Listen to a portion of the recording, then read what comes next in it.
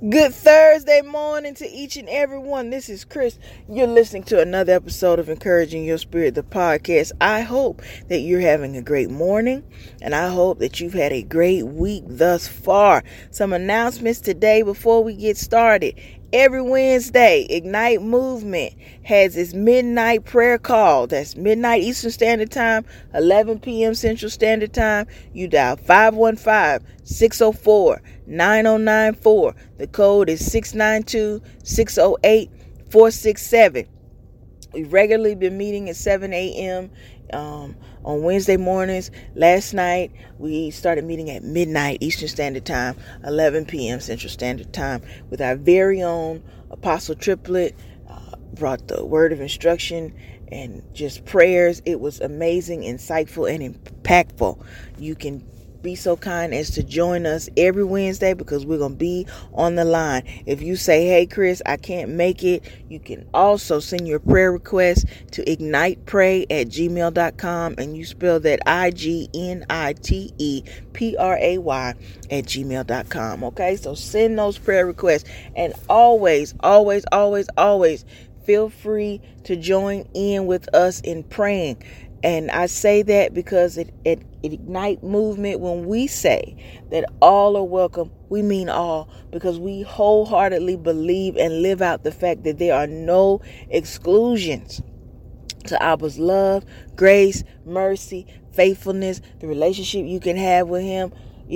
We believe that wholeheartedly, and we don't just want to pray for you and just, hope the best. That's not our spirit. That's not how we are. We want to stand in the gap and pray with you for every single thing that you are believing God for. So come on and get on the line. There's no specific method you have to use. It's just conversation. You just talk to God, okay? And we'll join in with you in believing God for everything that you're believing God for. Every Wednesday, midnight Eastern Standard Time, 11 p.m. Central Standard Time. You can't make it, ignitepray@gmail.com. Also, every Tuesday, 7:30 Eastern Standard Time, Facebook Live in your search bar. Make sure you type in Word and Power Ministry or look on Ignite Movement's page. We have Apostle Wallace's Bible study. He's been doing the gray areas and what to do when you're in the middle. It's been food for your mind, spirit, and soul. Join us as we join in with him and watch this Bible study. It has transformed lives. It really is. Also, coming up, Transformation Nation with Apostle Pettyjohn. He's having a webinar on 8/17/2019 at 12 p.m. It's called the Wait Method. And what that means is this month, that webinar addresses the area between the promise, the idea, the prophetic word, business plan, and manifestation, materialization, scaling. That area can be called the wait. And what we do with that space or time is vital to our growth, development, and maturity, as well as the growth and development. So it's called the Wait Method. It's a webinar, August 17th, 2019 at 12 p.m. Okay? Make sure you check out all of these things. So that's Tuesday night Bible study. Apostle Pettyjohn also does Wednesday night Bible study, usually on YouTube. You can check out Transformation Nation Wednesday night at midnight. Join us for prayer. Okay? Those are the announcements for today. We hope to see you. We're always believing everything in prayer that you're seeking God to do. We're believing it and standing with you. You can send your prayer request to ignitepray@gmail.com. So let's get started with today's verse. We are looking, I got to pull up my scripture. One moment. The scripture that we're looking at today is Hebrews 11:17-19, and it reads, "By faith, Abraham, when he was tried, offered up Isaac, and he that had received the promises offered up his only begotten son, of whom it was said that in Isaac shall thy seed be called, accounting that God was able to raise him up from the dead. And I thought it was important to talk about, the idea of being tested and how that looks in the scripture and what it means for our daily life. The historical context of our verse today is that Abraham and Sarah finally became the proud parents of Isaac. When Abraham was 100 years old and Sarah was 90, the name of Isaac literally means laughter. It was joyous and a miracle because it was a demonstration of God's faithfulness in keeping his word, because God had made a covenant, a promise to Abraham that Abraham would have a child, and it came true. Yet with this blessing, with this promise, it also came a test. And we say that it's a test because in Genesis 22, let's read it. It says, take your son, your only son, Isaac, whom you love, and go to the region of Moriah. Sacrifice him there as a burnt offering on one of the mountains that I will tell you about. And this verse is connected to our current verse of Hebrews 11, 17, 19. Stay with me. We say that, it's a test because when we look at the verse that I just read, notice that God doesn't refer to the boy as Isaac, but as your son, your only son, whom you love. Abraham's affection had become adoration. Previously, Abraham's life had been about dependency on God's word, but now it was dependent on Isaac's love and well-being. The center of Abraham's life was shifting. Here's some questions to ask. Had Abraham been sacrificing for God or for the boy? Was God just a means to an end? To whom was Abraham ultimately giving his heart? Please note that no one is saying that it is wrong to love your kids, natural, or spiritual ones. But what we are saying is that our love for our loved ones, it shouldn't be so central and essential to our life that without them in it, our life would feel hardly worth living. Think about it another way. Tried, the verse Hebrews 11, 17 through 19. The first part says, by faith, Abraham, when he was tried. What does that mean? Tried means the process of testing an object to reveal its true quality. Abraham was tried by the Lord. How do you ask? It means, let's talk about it. Abraham had waited 25 years for the fulfillment of a son. The joy and the miracle of this promise could also be connected to the idea of obtaining all you ever wanted. Yet, now you've been asked to, sacrifice, this very son, And, what does that mean, for our life? Here's what we learn from that. Abraham, even though he had received all he ever wanted, Abraham drew his knife to slay his son. And Abraham learned something important about his own faith and level of consecration. What was that you might ask? Abraham discovered that he was willing to do whatever the Lord asked him to do. There was nothing counterfeit. There was nothing lacking about Abraham's obedience to God. His commitment was real and authentic. Here's my point. Tests, and the point of this verse, tests are never about God testing you to learn new information about you, because Abba knows everything there is to know about us. Yet the test does teach us something about ourselves. Every test that we go through is being done for our own self-discovery. I know we get bogged down with the circumstances, the details of what's happening, but I also believe that it's in those areas, if we focus just on that, we miss the lesson or the objective. Every opportunity, every experience in our life is a training ground to learn more about who we are. Do we really believe what we say? How much do we trust God? How do we handle and interact with our siblings in the body of Christ? What do we do when he asked us to go and we don't know the how or where, but he said to go? What do we do when he asks us to sacrifice the very thing that we've always wanted or that he gave us? What is our heart attitude? What's our character like then? Is Abba still first in those times? Is he still the main thing then? At the time of this scripture, Abraham, speaking with God, scripture had never recorded any instances of God bringing someone back from the dead. Yet Abraham's faith was so strong in God's assurance that he felt God could resurrect, Isaac. At least that's what historians say, if need be. And possibly, it could be said that that's what this verse means, because poetically speaking, God did bring, Isaac back from death by sparing him after Abraham had committed to follow through with the sacrifice. Think about it another way.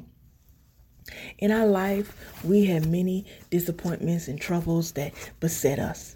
Look at them more closely and you'll realize that the most agonizing of them could possibly be, have to deal with our own Isaacs. In our life, there are always some things that we invest in to get a level of joy and fulfillment. Yet the problem with that is that's the place God, has to have in our life.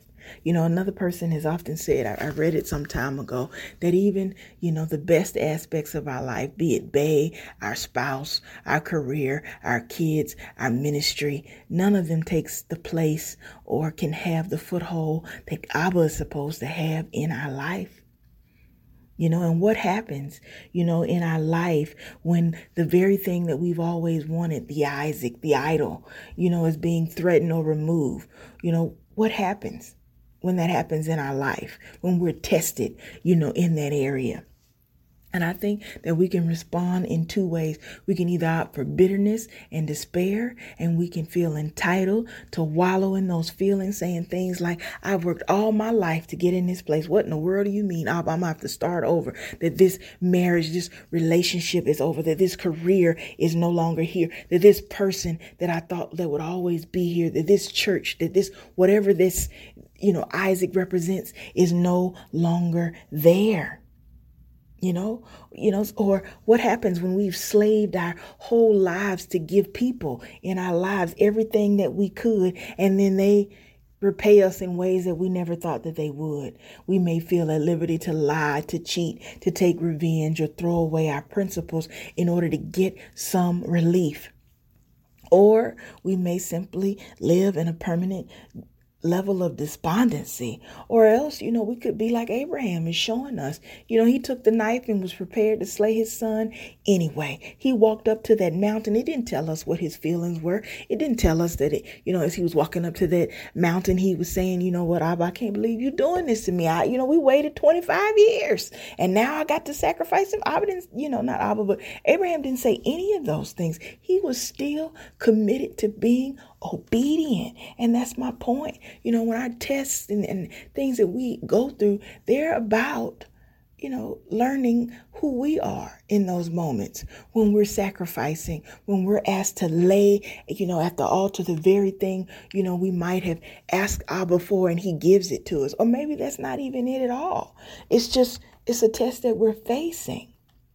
And my point is, when Abba asks us to lay something, on this altar, he has an intent to give us something bigger and better. He wants to put in our hands something bigger and better. But as long as we're clutching and to what we have right now, we're not free to receive the great things he wants to give us next. Another way of, thinking about this is there's a popular TV show. I love to watch it. And I remember it was an episode where one of the doctors was, in despair because she was talking about the experience of, carrying her child to school every day, excuse me, and holding his hand. And then he let her hand go. And then she was also categorizing that same, experience at the experience of mentoring, future residents that were now doctors, and just the despair that now they too had let go of her hand. Yet her mentor says to her, what happens when someone let goes of your hand? She says what? He says, you get your hand back. You're now free to grasp the next thing. That's my point. When we're holding on to the past, or we're not following through with whatever the test and the lesson, is trying to show us, we're not free to receive the great things that Abba wants to give us next. Here's my point. Everyone in life faces tests. God tests our heart through people and through life situations. Life is a relentless learning process. Every situation, every problem, every people, difficulty, and oppositional circumstance has something to teach us about God and ourselves. I say it again, every situation, every problem, every people, difficulty, every oppositional circumstance has something to teach us about God and ourselves. Teaches us about God and ourselves. Through it all, we learn to stand in God and press into his majesty, into his sovereignty, into his grace, into who he wants to be for us. We learn to overcome. We learn to persist. We learn to receive under pressure. We learn to trust him. We learn to rejoice always and in everything give thanks. And most importantly, we learn God's will for us in all circumstances. Think about that. What's the test really about? Check where you are when you're tested. Have you made something an idol? Have you made something a counterfeit God? Have you given something a higher place, a higher level importance, and that's not where it's supposed to be? I'm talking to you from a place of being a person that has, sought other things to be the main thing in my life. I've sought a career to be the main thing in my life. I've sought romantic relationships, approval, acceptance to be main things. And while, at the surface level, no one's saying that it's wrong to have a great career, to have a great romantic relationship. It's definitely nothing wrong with being accepted and approved of, but we can't give that a space of unhealthiness in a place of where that's more than God is. And I know that for real because I can remember a situation back maybe about 8 years ago where I was trying to, take my now wife home to meet my parents. And I remember, being honest and upfront about the fact that I was gay and who this woman, was in my life, and just being upfront and honest about it, and being completely upset that they were like, you can't bring that here. The minister's here. You just can't do that. And I remember just saying, well, okay, great. I won't, not great, but I just like, okay, I won't come. And I remember I went on to the store, because we had decided to have, a different plan and spend time together. And I just remember being despondent in that grocery store. I can see myself walking through the aisle, just being, sad. And I remember I was saying to me, why does their approval matter when you have mine? I wish I could tell you that then I had a great answer and I knew how to respond then. But later, I had to go around the same mountains over and over again, learning that, my authenticity and who he made me is totally good, that I'm great. There's nothing else to be. I don't have to perform. I have his love. I have his grace. I have his mercy. He's been faithful. He's been kind. He's been good to me. And just like he's been it to me, he is it to you each and every day. And the tests that we face in life teach us that. That's what they teach us. We have to stay in the lesson. And I know it's hard because there are some lessons that make absolutely no sense as a believer, as a ministry leader. There's some things that people face that I don't have a good scripture to give you because I don't understand why it's happened to you. Yet I know that even in this dark time, even in this pit, even as a person that's in transformation, Abba has a good plan for my life. And I'm going to stay in here and trust him. Even if he asked me to sacrifice the very thing that I asked him for, the very thing that I waited 25, 35, 15, 5, 2 years for. And he says, you know what? I'm taking that. I'm going to still trust him. That he's going to give me something greater, that he is greater. And I encourage everyone to think about that. To think about that for your life today. What does the test mean? It means something greater than the circumstantial things that we give it to mean. Because everyone faces tests in life. There's no way to get out of life without being tested. We have to stand and press into who Abba is for us. His great and unfailing love for us. his relationship that he desires to have with each and every one, that no one else's belief, no one else's thoughts of you can take away. He is always here for us. He pursues us. And that's who we are. Our identity is in him. We are the much loved children of God. He loves us greatly, deeply, and immensely. And there's not a single thing you can do today, yesterday, or in the future that will change that. And when he tests us, it's definitely not a test of any of those things, because we always have that. But the thing that it is a test is it teaches us about our own discovery of who we are as we're growing. It's about development. That's what we're doing when we're being tested. We're developing. I wish there was an easier way, but life doesn't work like that. Would you really learn it if every single thing was joy? I know we'd like to believe that we would, but that's not how this works. Reflective questions for you to think about as you think about this lesson. Now, I know I've probably given you a lot of things, but I want you to remember everyone faces tests in life. God tests our heart through people and through life situations. Life is relentless learning process. Every situation, every problem, people, difficulty, and oppositional circumstance has something to teach us about God and ourselves. When we think about the verse that we read today, all of them, what do the tests you've undergone reveal about you that you need to know? How do you think Abraham felt after he passed his test on Mount Moriah? What did he discover about himself and his own willingness to obey God?